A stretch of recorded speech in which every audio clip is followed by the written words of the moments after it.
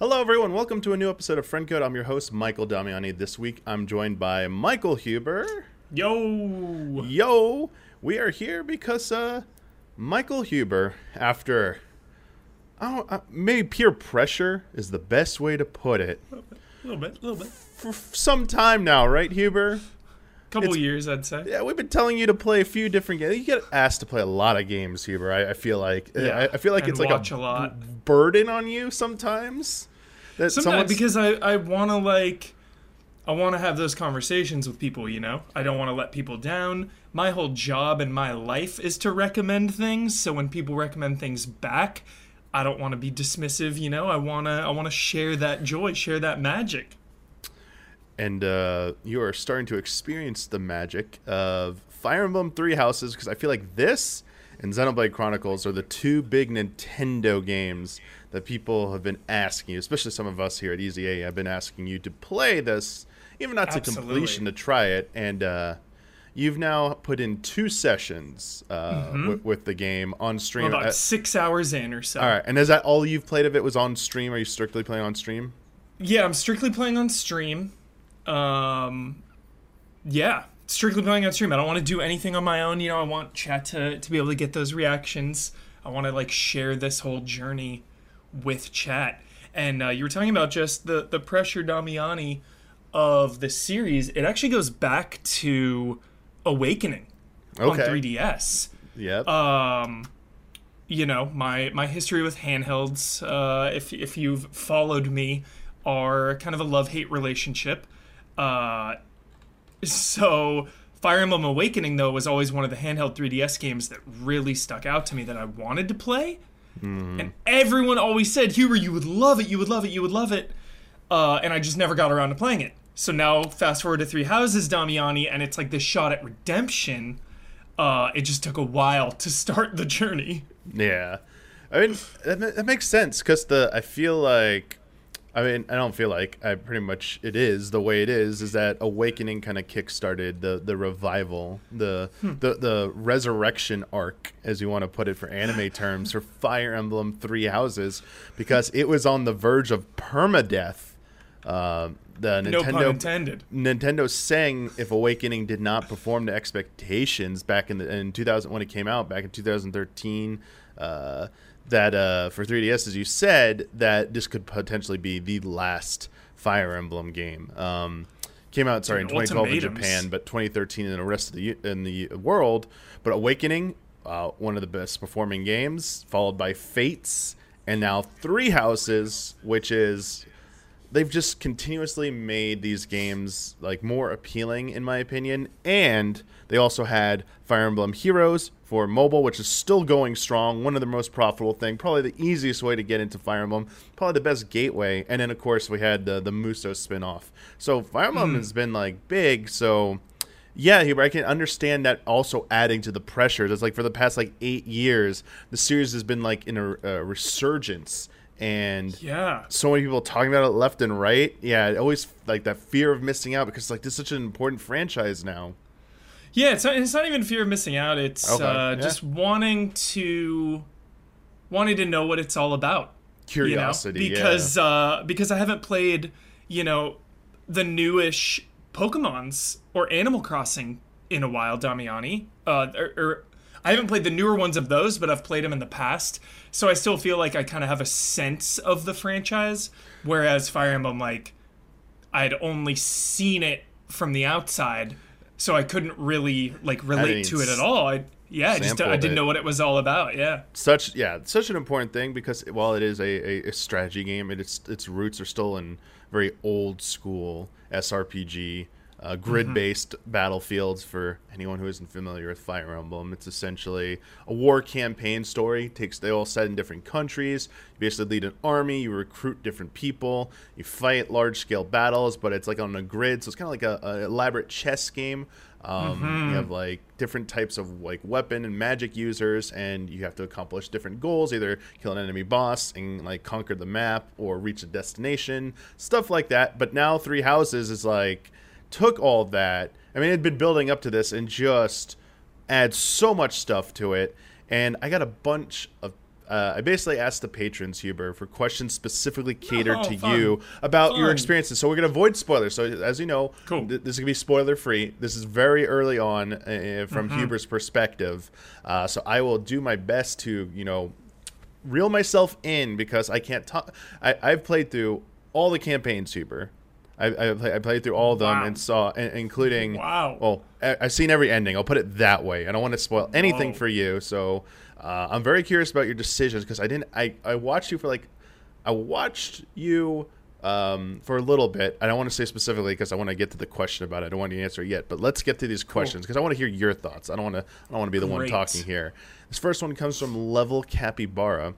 One of my favorite parts of Fire Emblem Three Houses, or any Fire Emblem game for that matter, is how lovable the cast of characters is. But I can't put my finger on why Fire Emblem characters in particular are so memorable for me. What do you think it takes for a game's characters to truly capture your heart and mind? And are there any Fire Emblem Three Houses characters who have that hold on you already? Yes, there are. I mean, Edelgard right out of the gate. She's got a big axe. You got me. You got me right out of the gate. All right. And Petra. Loving Petra. Loving her whole vibe. Just seems like kind of like an outsider. There's kind of a language barrier on some things. She doesn't know how to properly say things she wants to say. Love Shikamaru, Linhardt. He's always wants to sleep and is lazy. So gives me that Shikamaru. Yep. A lot. Raphael is on the other team, but he seemed really, really jolly because I picked the Black Eagles. Full disclosure. Okay, Black you picked Black Yep. Eagles. Okay. Yep. Bernadette, Bernie hype. Okay. Just afraid to come out of her room. Just adorable character. I will say I don't have a definitive answer for how I connect with characters. I find myself connecting with all characters in video games. I mean, that's one of the first things I do, Damiani, is try to connect with the characters. It's one of the most important things in video games for me. Are characters. If I don't have someone or something to latch on to emotionally, it's harder for me to stick with a story-driven game. Obviously, if it's Fortnite or something, or some action game, where you don't really need a character, that's fine. But if I'm going to invest, especially in a big 70-hour JRPG, I better like these characters. And in relation to Fire Emblem, everyone is archetypey initially. That's kind of the way you try to connect the audience with the character right out of the gate before you have the time to connect with them, is kind of the archetype tropes. But in terms of Fire Emblem as well, just those battles, Damiani. Having my characters on the battlefield and then going through those life and death situations of oh my god, if Bernadette gets hit one more time, she's gonna die. That builds that bond with the character even more. They're in harm's way. So that's a big one. Fire Emblem has always, in my opinion, done a very good job of that, setting the stakes. Yeah. I mean, I don't have the older ones. Might be a little bit different just because of their old school nature and presentation. Obviously, people could have been attached, but I kind of got in around the GameCube era with Path of Radiance and Radiant of Dawn. That was Nice. that and the original GBA release of the first outside of Japan released in North America Fire Emblem, which is not the first Fire Emblem out there, but it was just called Fire Emblem here for GBA. That one was sent to me, and someone else who really liked the Fire Emblem series, who had been playing, I guess, fan translated versions of the Japanese games, sent me these GBA ones, the two GBA ones after they come out, and I was like, dude, these are pretty cool. And then and then I knew about the GameCube one was coming out, and then the Wii follow up, and so yeah. But those especially the GameCube and Wii one though, Path of Radiance, Radiant Dawn, Huber, it had the social bonds and stuff, you could build relationships, but that stuff was very just, do you want to end up maybe marrying someone or but also like people in the battlefield. You don't want someone to die because it's twofold. You have like the gameplay version, Huber, where if you just start depleting your ranks, you're gonna have no one left, and it's gonna be a really uphill battle. But on the but also it's such a long game. You said it's the investment with the character arc, and that's what I like about Fire Emblem. I do feel like it has such a wide net with their characters, especially at 3 houses, that it's very likely you're going to find somebody you're going to gravitate towards. At the very least, you're putting your stakes on that character, and you're like, this character cannot die. And if they are in danger or die, it's like you're restarting that mission. Like, I know you don't do that though, Huber. You stick to, if they die, they die. You're different than me. If they die, they die. I'm letting it ride. Because I want those stakes, especially as my first Fire Emblem game ever. I know the franchise has had this permadeath at kind of the forefront. It is one of the things they're known for. So I am just playing on normal, but I do have permadeath on. So I think that's a cool balance of like, all right, playing on just kind of the easiest difficulty they have, but we're going to kick up the stakes and the intensity with permadeath. Yeah. So I really like that. I love the stakes. I'm obsessed, dude. Especially just coming off the Mass Effect trilogy, Damiani, where the same thing can basically happen. You know, you make some bad decisions and your crew can die. It's just, I love that stuff. For sure. And for those, and you know me, Huber, but for those of you who maybe haven't heard me in the past say this, but when I say I don't let someone die, I play with permadeath on, but I use it as a fail state for a mission. So if any one of my characters dies, I restart. Now these games have the ability to turn back time and wind back time. I personally tried to avoid it. I tried to avoid that as much as possible in my Fire Emblem 3 Houses playthrough, my first one. But after at certain points, like it was just like one move error late on, and I was like a dumb mistake. I'm like, I don't care about that, but would try like, 'cause that's the older ones. You didn't have that rewind mechanism, but I do like that they added it because it's makes the game more accessible. Yeah, I haven't used it yet, but I'm happy it exists because even after the first real battle, I was like, I didn't lose anyone, but I thought to myself, Damiani, it seems really easy. Yes. To just get one of your teammates KO'd. It is. So it's scary. It is. It is very, very easy to make one wrong move in those games and be punished punished for that mistake. Now, speaking of the combat, Huber, I got another question here from Jose. Hello, allies. How do you feel about the 3D combat animations? Personally, I really miss the old sprite-based animations from the GBA games. As a kid, I must have put hundreds of hours into the 2 North American GBA games, doing dozens of playthroughs and constantly trying out new character and team combinations. One of the big things that kept me going were the fluid combat animations, especially for critical hits. Love that. I'll never forget the Swordmaster fading backwards before slashing across the screen, or the assassin twirling his daggers before striking from the shadows. Okay, I like this. Sick. I remember this. But by comparison, all the Fire Emblem games since the GameCube era have gone with 3D animations that feel wooden and lifeless to me, and they often take too long to play out, which can really add up over the course of a game as massive as 3 Houses. You can turn animations off, but then it starts feeling as if I'm playing chess rather than controlling all these cool warriors. I understand I'm probably an extreme outlier for feeling this way, but it has really dampened my passion for the series, and I wish they would bring back old sprite art even as an option. So Hubert, I know you even played the older ones, but like, how do you feel about the 3D animation, combat animations in 3 Houses so far? Like, how do they look to you? Initially, I like them. Because you can zoom way out, but then you can zoom all the way in and kind of see your crew and other soldiers. And then when it goes down, it just kind of adds to the feeling of this giant battle versus like, okay, this is like, there's like 7 people versus 7 people.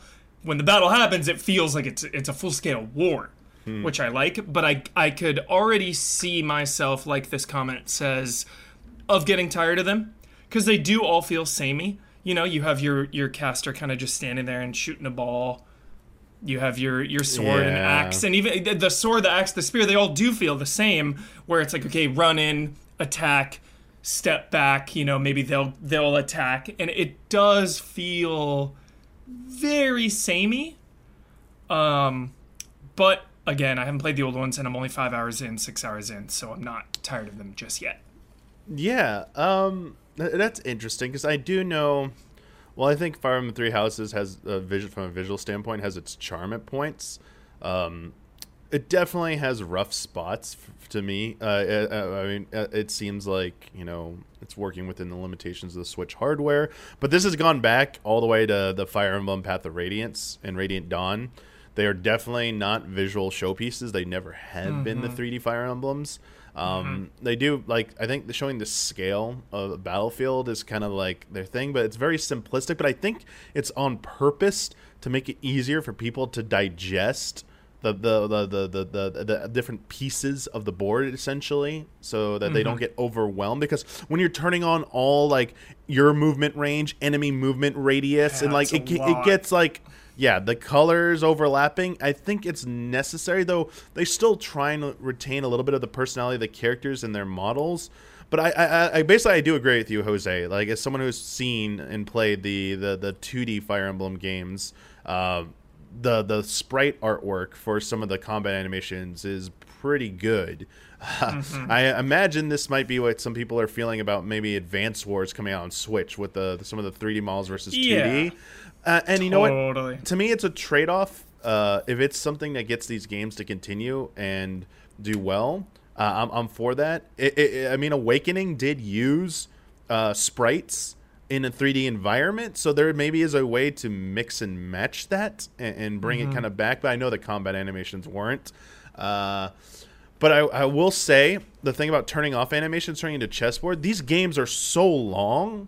Yeah, I turn them off after a couple hours. At a point, like, I appreciate how they look, and for like dramatic battles, like maybe the final, like a boss fight, I'll turn them back on. Just like, I want to see this boss fight. The game, I love that they give you all these options, Huber, because I at some point I do want to speed it up a little bit, and I don't need to see every animation play out. But there are critical moments where it's like, okay, I do want to see this play out. So it's nice to have that. And I get that opinion, too, of just, like, having the nostalgia and kind of the connection with the older ones, Like Resident Evil, I'll always prefer fixed cameras, but they were a thing of the past, It's in the past, and the franchise has gone in new directions. I'm always going to prefer that, but I also appreciate, where they're going now. But I totally understand, like, connecting with something the way it used to be. And not connecting with it the way it is now. Totally get that. Yeah. One final thing is for 3D that I like. I mean, I'm sure you could do it in 2D, but it seems way easier doing 3D. Is the use making use of topography so that height advantage, stuff like that, like terrain, plays into your strategy, like line of sight and stuff. I just like to wait in the bushes, Damiani. That's my meta. That's my strat. That's you come to me. Yep. I'm gonna wait in this bush. That's very good. that is, you're learning to play. Fire Emblem Path of Radiance and Radiant Dawn were the ones that did this the most prominently. I feel like you could like roll boulders down a hill would be like a thing, and anyone down the hill would be hit, like stuff like that. That really hasn't come back to that extent. Dude, let me set up traps. Yeah, so that type of stuff, I'd like to see that come back. So if you're gonna go 3, maybe utilize more of that. But that's the last thing I want to chime in there. But that'd be a good balance. Like 2D everywhere except for like big moments. Then it does 3D, and it's like some big special thing. That'd be cool. Cool compromise. Got this next one from Platinum Declan. I'm so glad Huber is playing Three Houses. It is one of my all-time favorite Switch games, and despite high scores, still think it is underrated. It is on par with Odyssey and Breath of the Wild for me. My question is twofold. One, I don't know what difficulty Huber is playing on as I write this, but I feel it is incredibly important in games like this to at least try Hard Classic as a first attempt, as normal is actually easy due to a weird translation thing that started in the GameCube era, as it forces players to learn the mechanics. So my first question is this: without dictating how people play, do you encourage people to play on certain difficulty levels in order to get the most out of a game? As for me, this makes it more fun, engaging, and immersive. I ask because my dad recently started RE3 on assisted mode, and it barely feels like he's getting the true experience. I get it may be too hard for him on normal, but I always encourage him and others to try default difficulty for as long as possible. Though easy for me to say, I finished RE3 7 times last year for the Platinum, but with RPGs I find playing on at least default to be of the utmost importance, otherwise you are not needing to learn the combat system. We'll stop there because the next question's a little different direction. Difficulty's huge. The most recent example was Resident Evil Village. That was one where normal was too easy, and the people that didn't like their first playthrough, a common through line, a common correlation was they were playing on normal difficulty. And then a lot of people that started their first on hard had nothing but glowing things. So difficulty is really important. I think back to the original God of War on PS2, the first one, and just how different normal is versus harder or God mode, like expert. It just completely changes the way you play. It goes from just mashing out, square and triangle to like blocking, parrying, like rolling around, like utilizing all of your moves. Another example, I'm just bringing all these examples because I want to stress how important it is to me. It's one of the main reasons I didn't connect with Devil May Cry 5, Damiani. Yeah, everyone is obsessed with Devil May Cry 5, and it only let me play my first playthrough on normal. I played it on the highest difficulty available at the time of launch, and it was so easy. I just never connected with the combat. I never got in the high stakes mode of like having to do awesome sick combos to survive. It was just like, okay, do I want to get a high score? I'm not a competitive person. I don't care about high scores at all. Never connected. So I totally get this question. I totally understand this. That is why I put permadeath on. That was the balance I made. In my own private time, I probably would have chosen hard with permadeath. But this being my first entry into the series at all, I'd never played another Fire Emblem. And I'm playing on stream, which is its own host of distraction, can't settle in as well. Like, my mind is on both, the chat and not only on chat, but also on the entertainment of the stream. I don't want to just have my entire team like get wiped out and have to start over and all this. So I just thought the best balance for everything, for my enjoyment, for chat's enjoyment, was normal with permadeath. But I totally get that concern. I'm hoping that it isn't too easy, but we will see. Man, I do feel maybe Three Houses. I can't remember because I played it on the different difficulties. I do know that back in the day, the reason they might have scaled it down is the GameCube. Again, Path of Radiance, Radiant Dawn. Those default difficulties were actually kind of hard. When I turned it up to hard on, I remember the first mission on Radiant Dawn for Wii. You're basically trying to escape a village, and it's a tiny little map, not that very big, like between some like village buildings. You just got to reach the exit, and there's a few enemies blocking you, but it's very narrow. I remember on hard that took me so long to beat that first one. Not just let alone have everyone survive to get to the end. It was like, but I mean, to their point here, it did force me to reevaluate where I position characters. Like you couldn't just be like one spot off. Like you had to learn to be a little bit more meticulous and methodical. And I did appreciate that. But I do think you're right here. But you do need to start somewhere. Like you're newer, you need to start somewhere. And I think I think you need to have some success and positive reinforcement. And then if you feel like this is too easy, because these games are meant to be played more than once. So for me, my perspective is if you really love this, you finish a campaign, I love this. You're going to probably play it again, at least to see another campaign or just a replay to maybe do things differently. And then you crank it up. And that's what I did early on in my Fire Emblem experience. And I do like the same thing. I work my way up. I do start there. Yeah. I'm like, okay, what's its base level? How easy is it on this? Okay, this is like maybe it's too easy, obviously, but like we're gonna crank it up to hard. And they did a PS. They still need to do 2 more houses on Maddening, and they're already preparing to tear their hair out.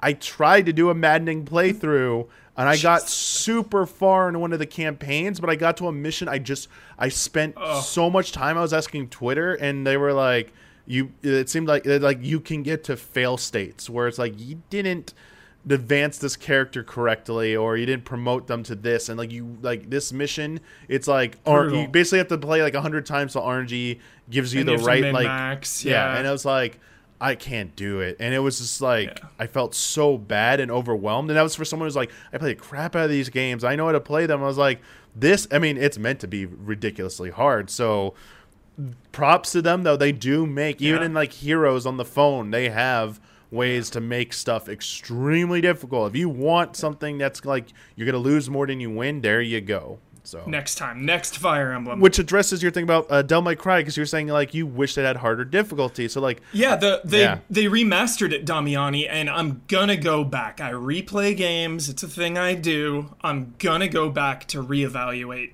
DMC5 on a higher difficulty and try to connect. All right, because another big one, another example of difficulty, Damiani, and I feel like it made it one of my like top 5 JRPGs of all time. Dragon Quest XI. Draconic modifiers, dude. I'm like this comment, hyping up difficulty. I am now like, please, if you ever play Dragon Quest XI, put that on. So much better, so good, because it makes you exactly like this comment says. It really makes every battle matter. It makes your money matter so much. It really enhances the economy of like, who do I want to give a weapon to, because I can really only buy 1 or 2. Who do I buy armor for? Like, difficulty really has a way of making the entire experience better if you can find that perfect balance, for sure. Love it. Excuse me. This next question comes from Keaton. It seems like more games these days are implementing some kind of bonding system where you hang out with different characters. This usually involves raising levels and gaining gameplay rewards the more you raise these bonds. Do you think this gamification of raising friendship levels can undermine the sense of attachment to characters the game may be trying to establish, where the player may focus on raising levels instead of enjoying the characters themselves? Or do you feel that these kinds of systems enhance your enjoyment of characters? That's a good question. Part of that is on the player. Part of that's on you. You gotta, if you're leveling shit up, cool, but also like pay attention to the story, get into the story, Like I'm going through Final Fantasy XIV right now, Damiani, and it's like, the one hand, it's like, yo, get that level cap, raise your level, but I'm not gonna sacrifice the moment of the story I'm on. Like, yeah, I'm doing some stupid shit about like finding some wine in the woods, but like I want to still absorb this. So I think a lot of that too is on the player. It's not 100% the game's responsibility for everything. They're gonna give you the tools and the systems, and like your perception and the way you experience it and play it is gonna be different from player to player. So yeah. It's a good point. I feel you should.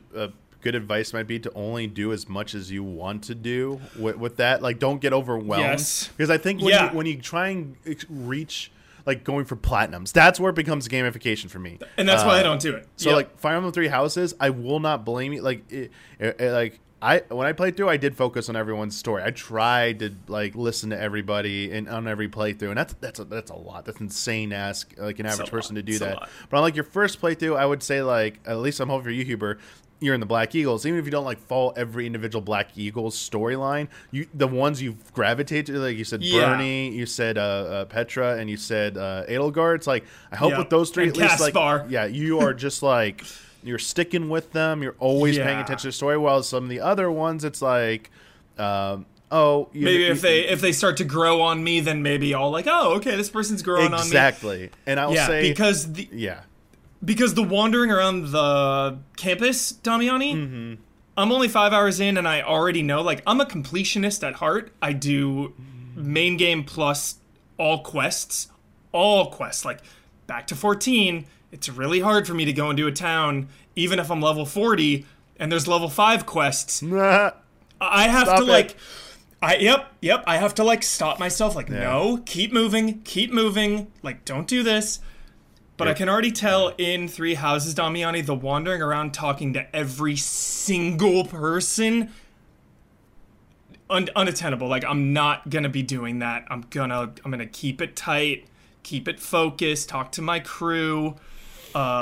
Maybe some days I will branch out and talk to a lot of people, but I'm not gonna be talking to every single person on every single exploration opportunity because that will burn me out. So I definitely just want to feel it organically, feel the rhythm. I'm not here trying to min-max, because this game does seem like one that you can min-max.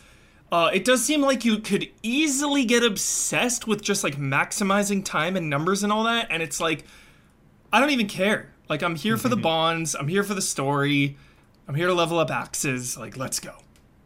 I'm here for the small scale interaction and the bond stories, and I'm here for the large scale what the hell is going on in this universe. Yeah. So I can't get, like, obviously I can't get into spoilers, but I mean I felt a little bit of that. Like, I was trying to do everything I could, but I started to, at a certain point, started to realize the futility, especially if you don't like look at a guide. It's like, you don't look at a guide, like you're no matter how thorough you're gonna be, you're probably gonna miss stuff, and I'm gonna end up disappointed. So it's like, on my first playthrough at 3 hours, like, let me just do what I can do, and then on subsequent playthroughs, I will, I'll start using a little bit more of a guide, because I already know the story pretty much. So it's like, I want to see specific things. I want to make sure I don't miss these and hit a point of no return or something like that. But also about the gamification thing, one last thing. Recently, when I read Scarlet Nexus, I had it's 2 campaigns basically, and you see while there's overlap, you do see perspective from each of the protagonists' viewpoints. And Cobra Kai situation, and was going through on Kasane, the girl, like the girl team, I forget their squadrons and stuff. It's been a while, but anyway, Kasane's perspective essentially. You still go and, like I was telling you, like, I have Persona Bonds things where your hideout gets decked out with more personalized items as you gift them to the right people. They all have their individual desk, and they start seeing their personalities come to life. On my first playthrough, I was going nuts seeing. I was like, "This is so cool! Like, this person's really into old school video games and PCs and stuff, and this person's into gardening and stuff. Like, I see what I'm giving you." But like on the Kasane playthrough, I was like, I'm just fast forwarding. I was like, because you get new members now. It's like, oh, it's their team now, like the other, because they have different members. I'm like, nah, I'm just fast forwarding through this because I just want to, like, hey, I got to play for review, but also I'm just gonna get that platinum. I like, it's like, I understand that. So like, first time, just focus on what you can, and then hey, whatever you want to do from there. It's like, as you said, Huber, it's on you. It's not the game. It's like totally. From what I understand, maybe there's a game out there where it is the game's fault, where it's just like so in your face, and that's like the crux of the game, that it's like ruins the experience, and it's just a bad game. But who knows? Yeah, I haven't seen that yet. For this one, Damiani, I totally get this criticism, because it's like, or this fear, because it's like, you want to talk to everyone because it raises the bond, Like, if I just use the exploration and go talk to him, it's going to raise that bond. So, like, by not doing it, I could see the feeling of, like, oh, I'm missing out. Like, I'm not getting those attribute points, So that is tricky.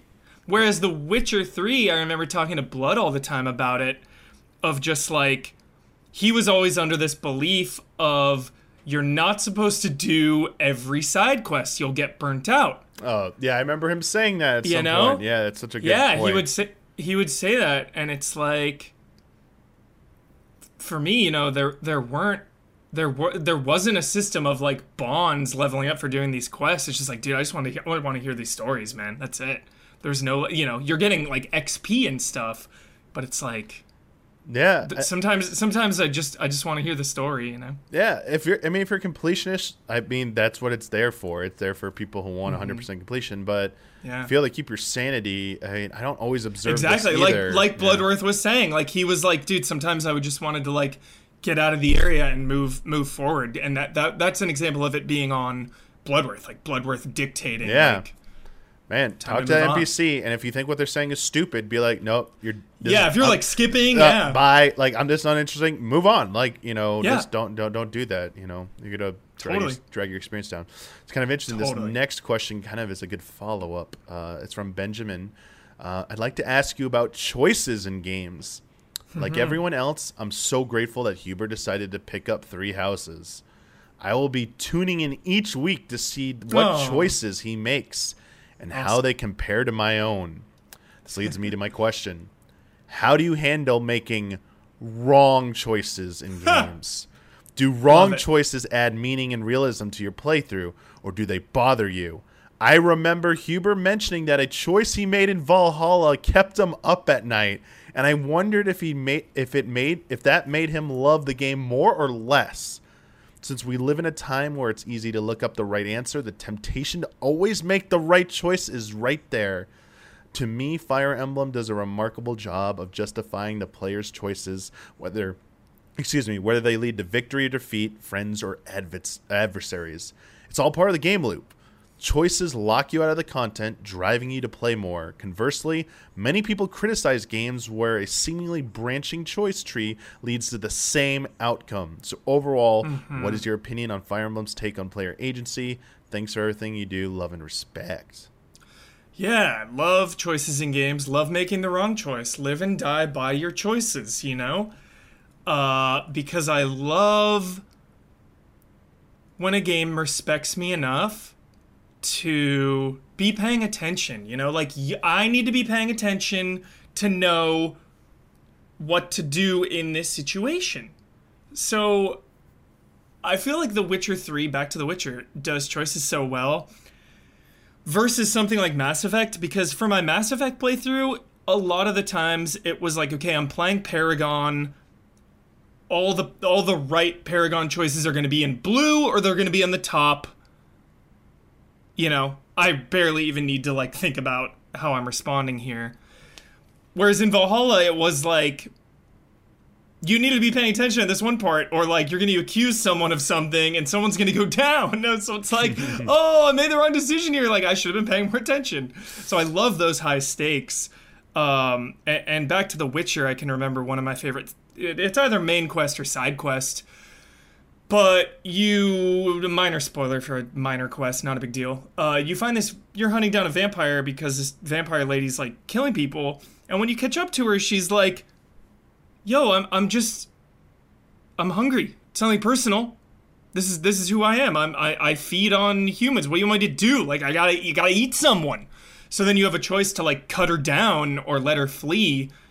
And even if game things don't happen later on, even if there is no payoff, that RP moment sticks with me because I know that I either killed that character or that character is out in the world. And I try to hang on to those. I try to hang on to those like story-based RP moments, even if there isn't a gamification thing involved. You know what I mean?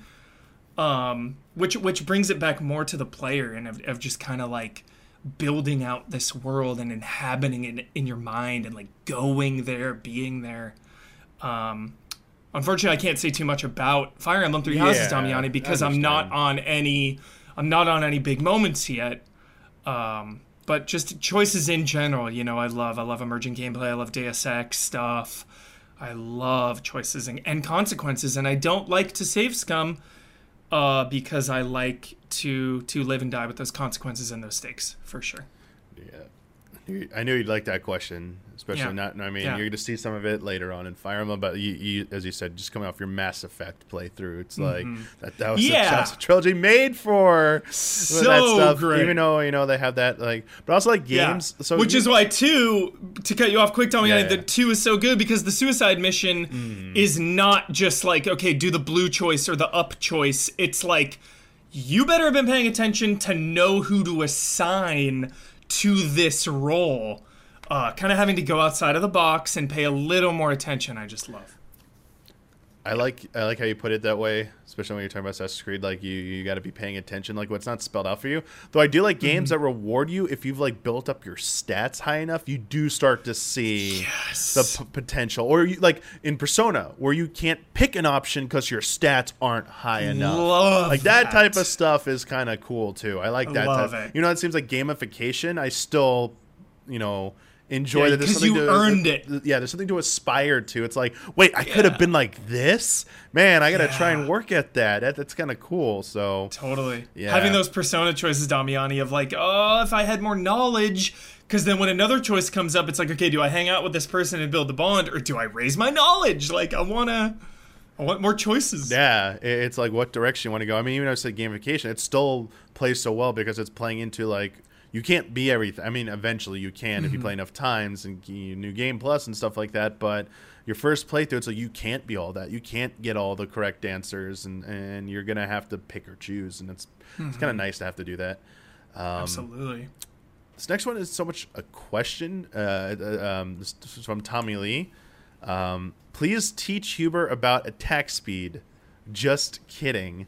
Don't really have a question since he's pretty open about his thoughts on stream. It's been fun seeing someone new to the game learn, though. Love and respect. So was there something where chat was maybe bugging you about attack speed in the game?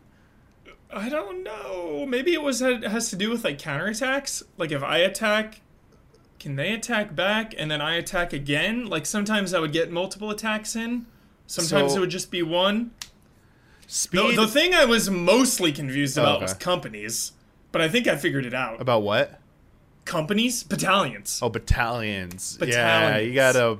If you just like read something on that real quick or watch, like, I think there was a video that maybe Nintendo put out that like you just watch that, it clicks. Because you were asking me about, I was like, I don't remember having an issue with battalions. I was like, wait, what? And I was like, oh, he's probably early on has like, it's been so long I couldn't put myself in that mindset anymore. I double checked. I think I just have to use them more. Yeah, and I'll learn. I looked it up just to be sure because I thought speed was about. It's usually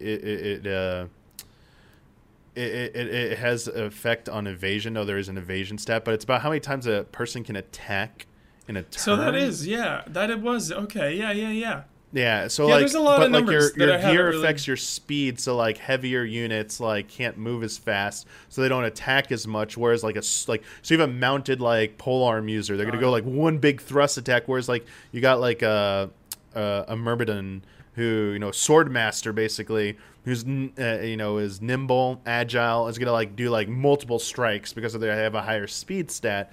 This is stuff that like right now I feel like you do not have to worry too much about, Hubert. But on higher difficulties, this stuff does matter because you want characters with certain stats to be attacking certain units, because otherwise you're just not gonna win, because you can't just go off the basic percentages. So that stuff though. That stuff, Damiani, that's why I love Dragon Quest XI Draconic mode, because I had to engage with the battle system on another level. It was not just grinding out attacks and grinding out your basic moves. It was thinking multiple steps ahead, and I do love that stuff. So, next Fire Emblem, something to strive to for sure, because I'm just learning right now, learning the basics. But once I get way more familiar, I bet by the time I'm halfway through, 3/4 through, I will be yearning for more of a challenge, because everything you're saying just about having to really pick, which weapon goes against which enemy, because then that will tie back into learning, teaching. I want to teach this unit this skill because this is so important on the battlefield. Love that stuff. Absolutely love it. This last one comes from Paul Ginsberg. Loving the playthrough so far. My question is, how does it feel to play a strategy game like this live on stream with so many suggestions coming by? There are Chat's so many great. little details to find in exploring the monastery, and so much to figure out during combat. So I'm curious about how you balance reading that stuff in chat while still having an immersive, fun time teaching this band of misfits. Yeah. Sometimes I'll zone out from chat on purpose. Sometimes I'm going to settle in, feel it out. Chat's always there to assist. If I have any question, there's like, boom, you have the answer, which is so nice. And they've just been so supportive. It's been so jolly. No one's backseating.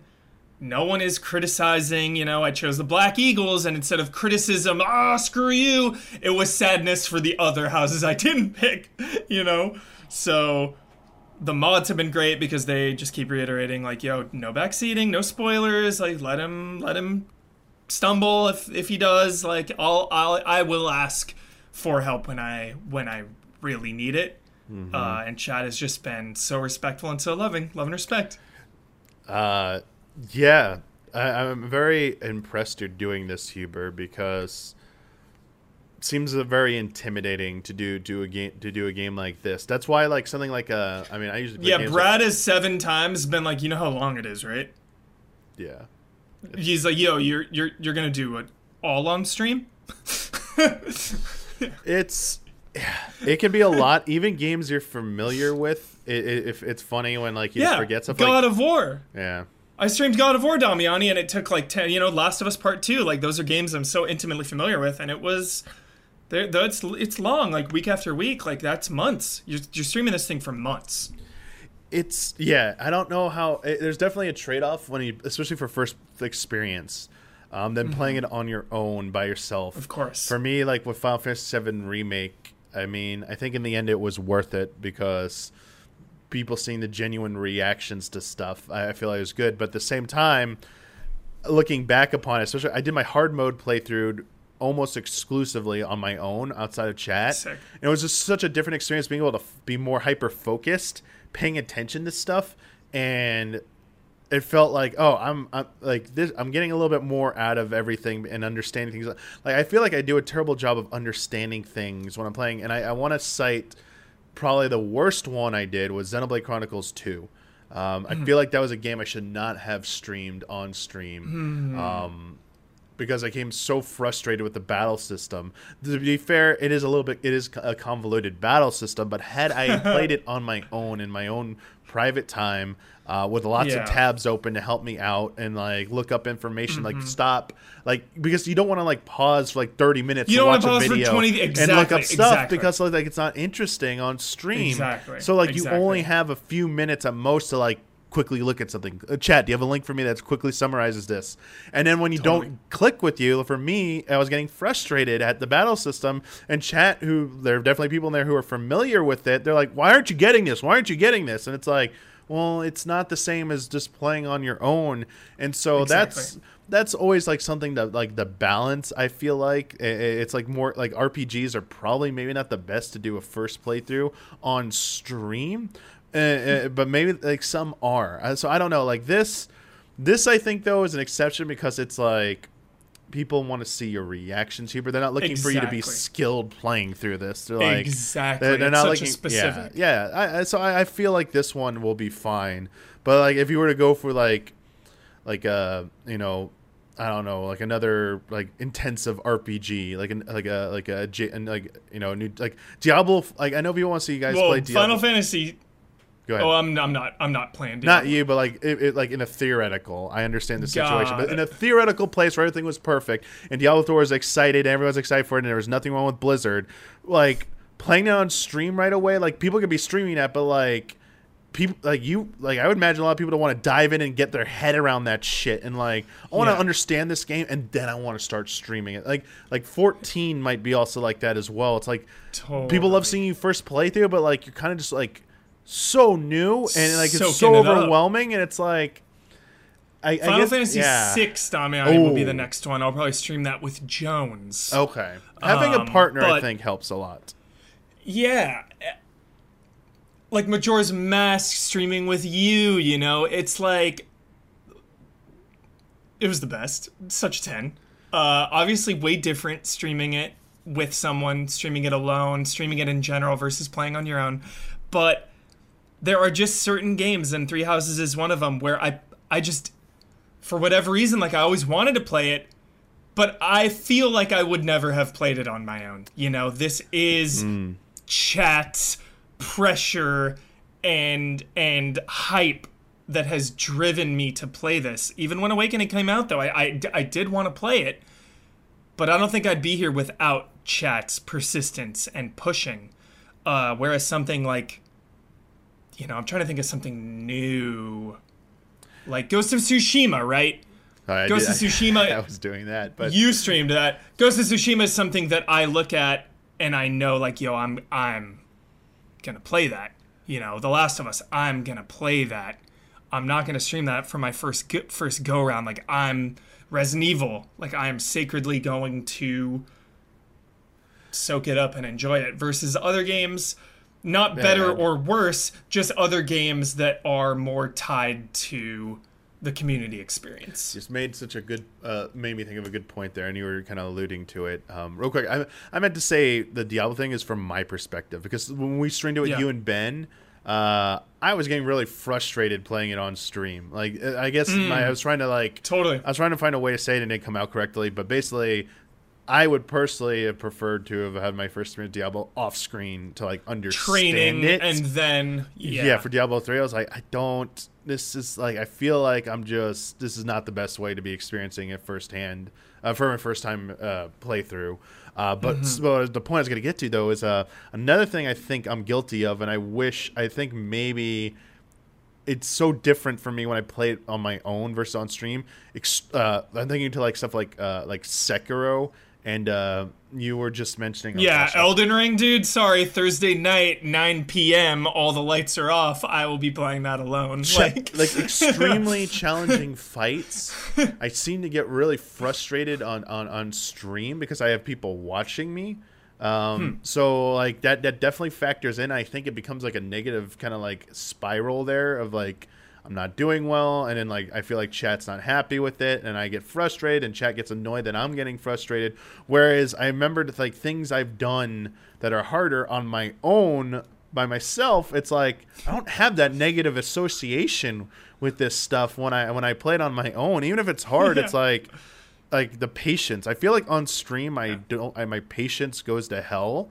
Where I'm on my own, I'm like, I feel like I'm extremely patient. So it's like this weird thing when like the lights come on, it's like there goes like it's just a different experience. So I guess you got to like 100%. balance that. You really got to balance that, and I think maybe it's like partially on us to maybe be more intelligent and thoughtful about what games you pick, so that you can maybe avoid some of those pitfalls. Shout out to pro streamers, dude. Like, so many times, well, not much anymore. I don't play that much anymore, really, but so many times when I'm just playing with my buddy or playing alone on Fortnite, and I'm just like, pew, pew, pew, pew, you know, making crazy plays, making crazy shots, and then I stream it, and I'm just like, what am I even doing? Like, I'm terrible at this game. Why do I even play this? Like, but I think there's enjoyment there too, Damiani. You put too much pressure on yourself. Like, we're all human. We all have different skill levels. Like, if you fail, you fail. I don't think chat ever minds.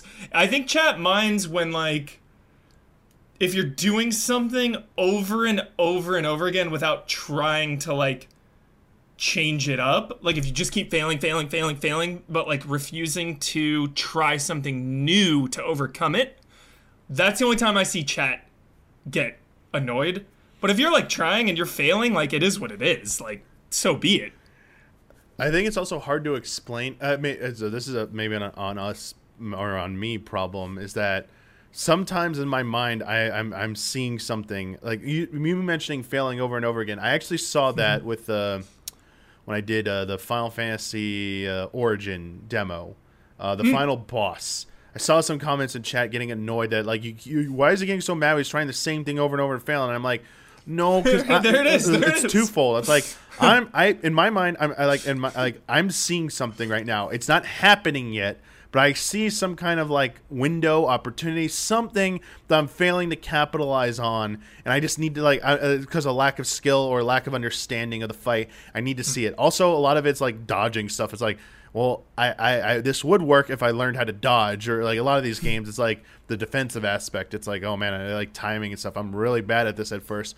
It's gonna take me a while to get good at this. So it's like it looks like you're just failing to say, dude, here telegraphed an attack, you died. I'm like, well, I don't have the reaction speed for it. I sorry, exactly. It's gonna take me some time to get used to that. Yeah. But like, yeah, I do think like if you are literally failing over and over, and like you're making no progress, and on a personal level you don't see it, just like you're banging ahead, like that's just futility. But yeah, I mean we could I feel like there's so much we could talk about streaming. I will say this, the wrap up my thoughts on this, as we went on a little bit of a tangent here. I do intend at some point to stream because I want Brad to review Breath of the Wild 2, to get that chance to review it. I want to play it on stream, because I've never done a first playthrough of a Zelda game ever on stream. I think that might be very interesting to see. So that's like the trade-off there, a good trade-off. I am telling everyone now, like not a lot of people watch Friendco, but like probably people watch it would probably be the people watching me on stream. Minimal chat interaction is happening during that, guys. I will pause and talk with you about questions. Yeah. But like when I'm playing that game, get to a town or a campground. I'm sorry, I'm not doing that shit where like I'm trying to focus too much, I get frustrated. Like you're gonna see me, I'm gonna act like I'm playing it on my own with no one watching me. I'm just so there might be like an hour of silence. I don't care if you think it's bad. It's like at the end you could do it as a case study. It's like he didn't talk a lot and he was focused. Like if it ended up being a different playthrough experience, like I'm gonna be like, there's proof. Here's a good it's useful. I know, Damiani. Honestly, as someone who, it's always funny because it's my job, but as someone who doesn't watch streams really. Or YouTube videos, I always gravitate towards YouTube video of gameplay with no commentary. And even sometimes on Twitch, I'll just watch no video, no commentary, just someone playing. Like, that's its own thing that I like, dude. Like, I don't think there's anything wrong with streaming. So I think chat would be hyped as hell to just, like, talks amongst themselves and have you watch you as, you know, you're on the big screen, like... I'll still react. I'll still react to stuff. Like I might like when I'm by myself, I'll be like maybe not as like profound because like there's no one here. Like it's not. I won't say it's like acting up. It's like who are you shouting for here? Like I am excited. I want to share that excitement. But who am I sharing with in that moment in my room? It's like I just saw like Ganondorf appear or something. It's like he looks so cool. But it's like I'm playing myself. I'm like, dude, that's cool. That's how it'd be. But on stream, I'm like. Guys, did you see how cool it looks? It's like, yeah, I think that's completely fair. So when the cameras are not on me and like Wesker reveals himself, usually I'm just like, this is me in my living room, just like. Oh man, but Huber, I got one more question, but it's not related to Fire Emblem. So before we head to the end here. Yeah, I'm just like you seem to be having a pretty good time with Fire Emblem. Like you like you like the school setting. I know you like high school or school settings, like the classroom stuff. You like the teaching thing, being a professor. It's got everything I love, dude. It's got mentorship. It's got bonds, literally. It's got that high school drama.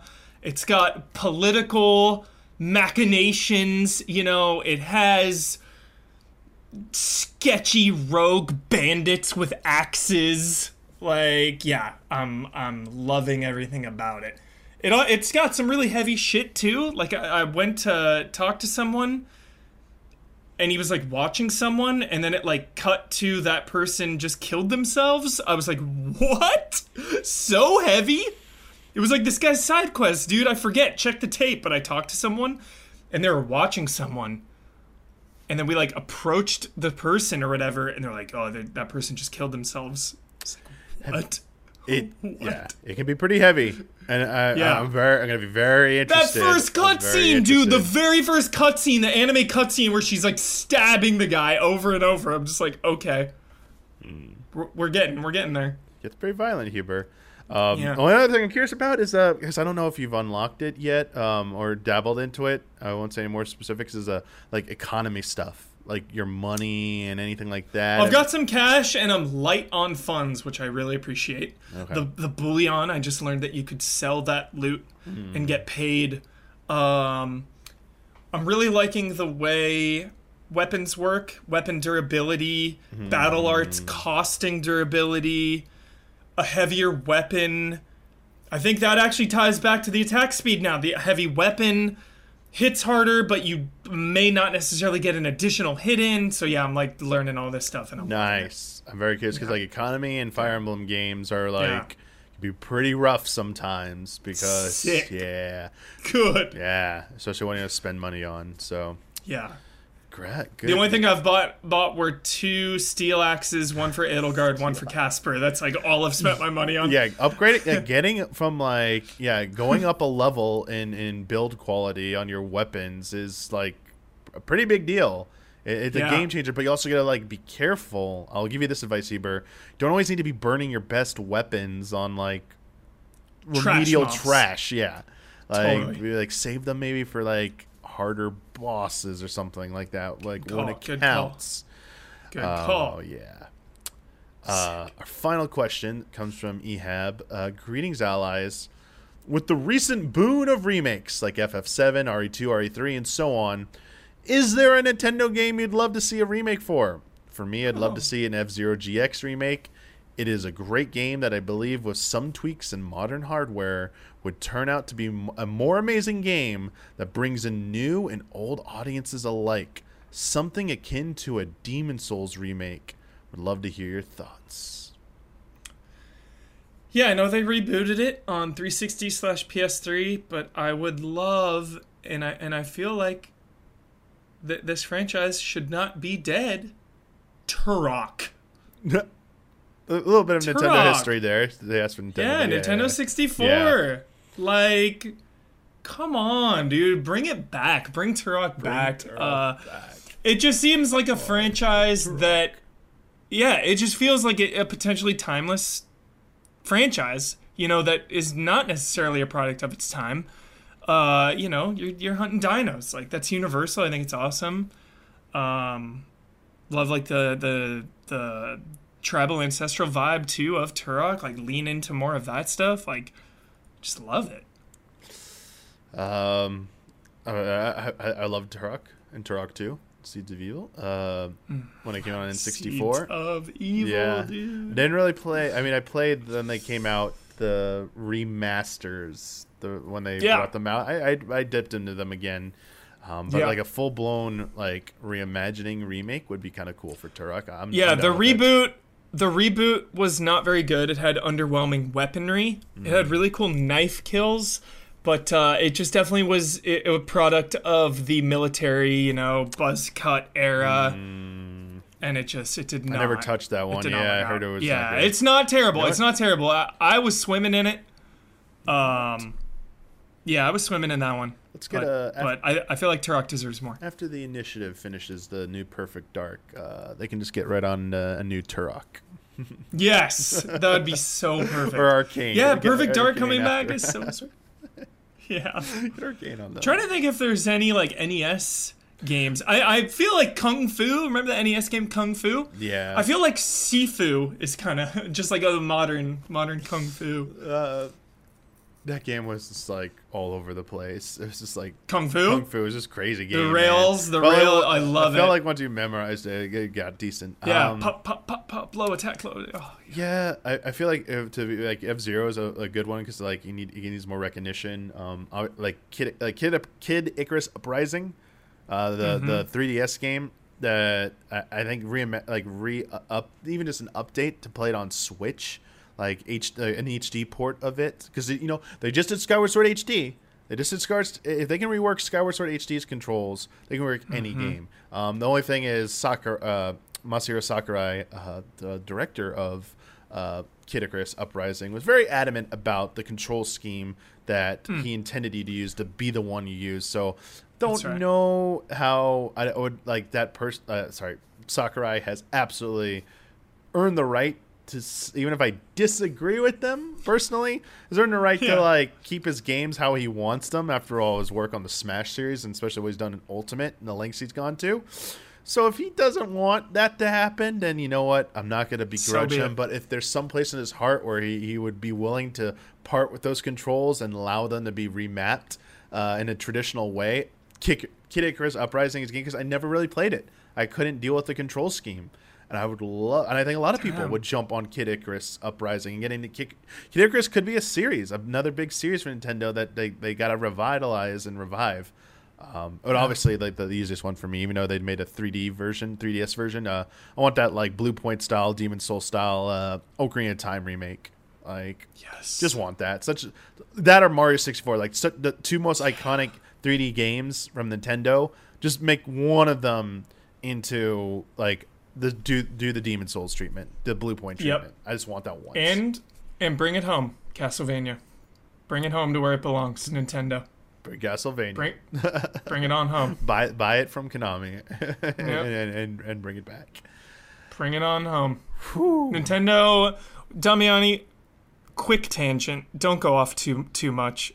When's the last time Nintendo bought like an IP or a studio? Well, Do they do that very often? So they're not known for Like acquisitions. They do it, but it's usually with the person. They did Next Level. I think Next Level Games might have been their most recent one. They were the makers of the developers on Luigi's Mansion 3. Got it. They based. I don't know if this is the most recent one, but it's one of their highest profile recent One that ones comes to mind. because Got it. they went public. And if they got bought up by someone else, Nintendo's like, well, who's making Luigi's Mansion 4 or next Luigi's Mansion? So I'm pretty sure that is what happened with them. But yeah, Nintendo usually only acquires with a purpose. Like either they want to prevent it from going to someone else, or it just makes so much sense. But they have a lot of business partners who they're interlinked with. And they're perfectly happy with that arrangement where they don't own a company, but they have a good working relationship. Yeah. It's because there's such a history with Castlevania, Damiani. I mean, obviously the original on NES, but then of course like Castlevania 64, and even the Lords of Shadow like Intercool that was on 3DS. Like they've got exclusive Castlevania games, so just a weird one. Yeah. I always associate Castlevania with Nintendo. I always just have that association, you know? Yeah, Monolith Soft was 2007. Interesting. Yeah, a lot of them were like a while ago. I mean, Retro was forever ago. Yeah. But yeah, there was this was a startup, wasn't it? Yeah, NERD was a startup. It wasn't bought. Oh no, it was Moby Clip and Act Imagine. They got them. When did they acquire them? Anyway, sorry. There's I know we covered something similar to this like a while ago on Friend Code. I had all this information, but wasn't quite prepared for that. But yeah, sorry. Sorry. Next Level Games. No, I caught you off guard with that. They don't really question. buy properties though. That's the thing, Hubert. To your other point, they don't really buy IPs. Yeah, that's because people always talk about buying much, Sonic from Sega or stuff like Buy that, or Castlevania. Mega Man from Capcom. It's like Yeah. they even if it's for sale, they like don't seem to do that. They want they like it when other studios still make their games, just they like them exclusive, like Bayonetta 3 from Sega. Like they didn't buy the Bayonetta franchise or the IP. That makes sense. They want Sega to do it. Same with like Platinum with Wonderful 101. They're like they never owned it. They're like it's yours. Like you want that remake or remaster, you fund it. But yeah, well, thanks Hubert for joining me and sharing your initial impressions. Just getting started, Three Houses Damiani. and answering all those patron questions. Absolutely. Thank you to our $5 and up patrons for submitting those questions. Again, $5 and up patrons. You can submit questions for consideration for Friend Code.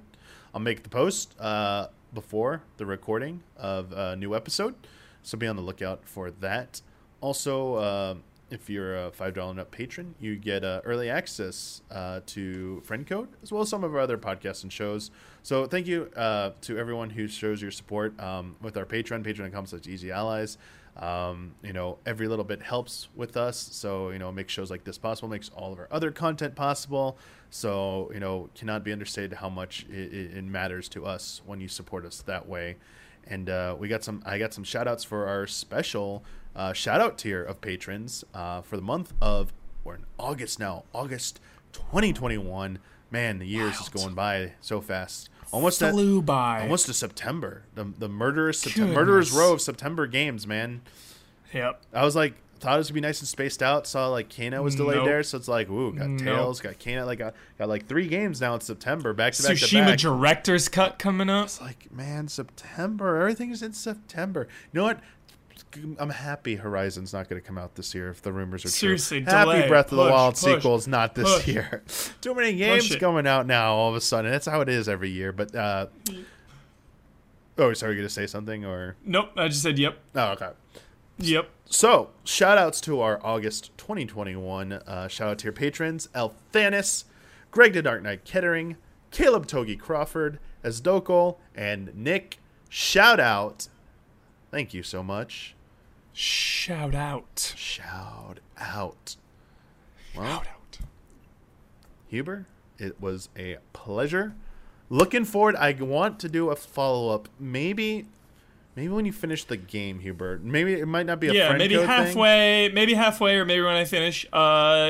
Just if you're watching, just know that if I have short streams, those are because I don't want to not stream. So if I do a really short one, it's because I want to keep the momentum going. I mean, ideally, I can get a couple 10-hour streams in and just to bang this thing out sooner than later. But if I have just, like, last one was only like a couple hours, it was either that or nothing at all. So if I have short streams, it's just to keep it moving, keep it going. Like Jones with Mass Effect. Like, it's not ideal, but if he keeps that going, you know, that's a way to just make sure it keeps going on schedule. So good stuff.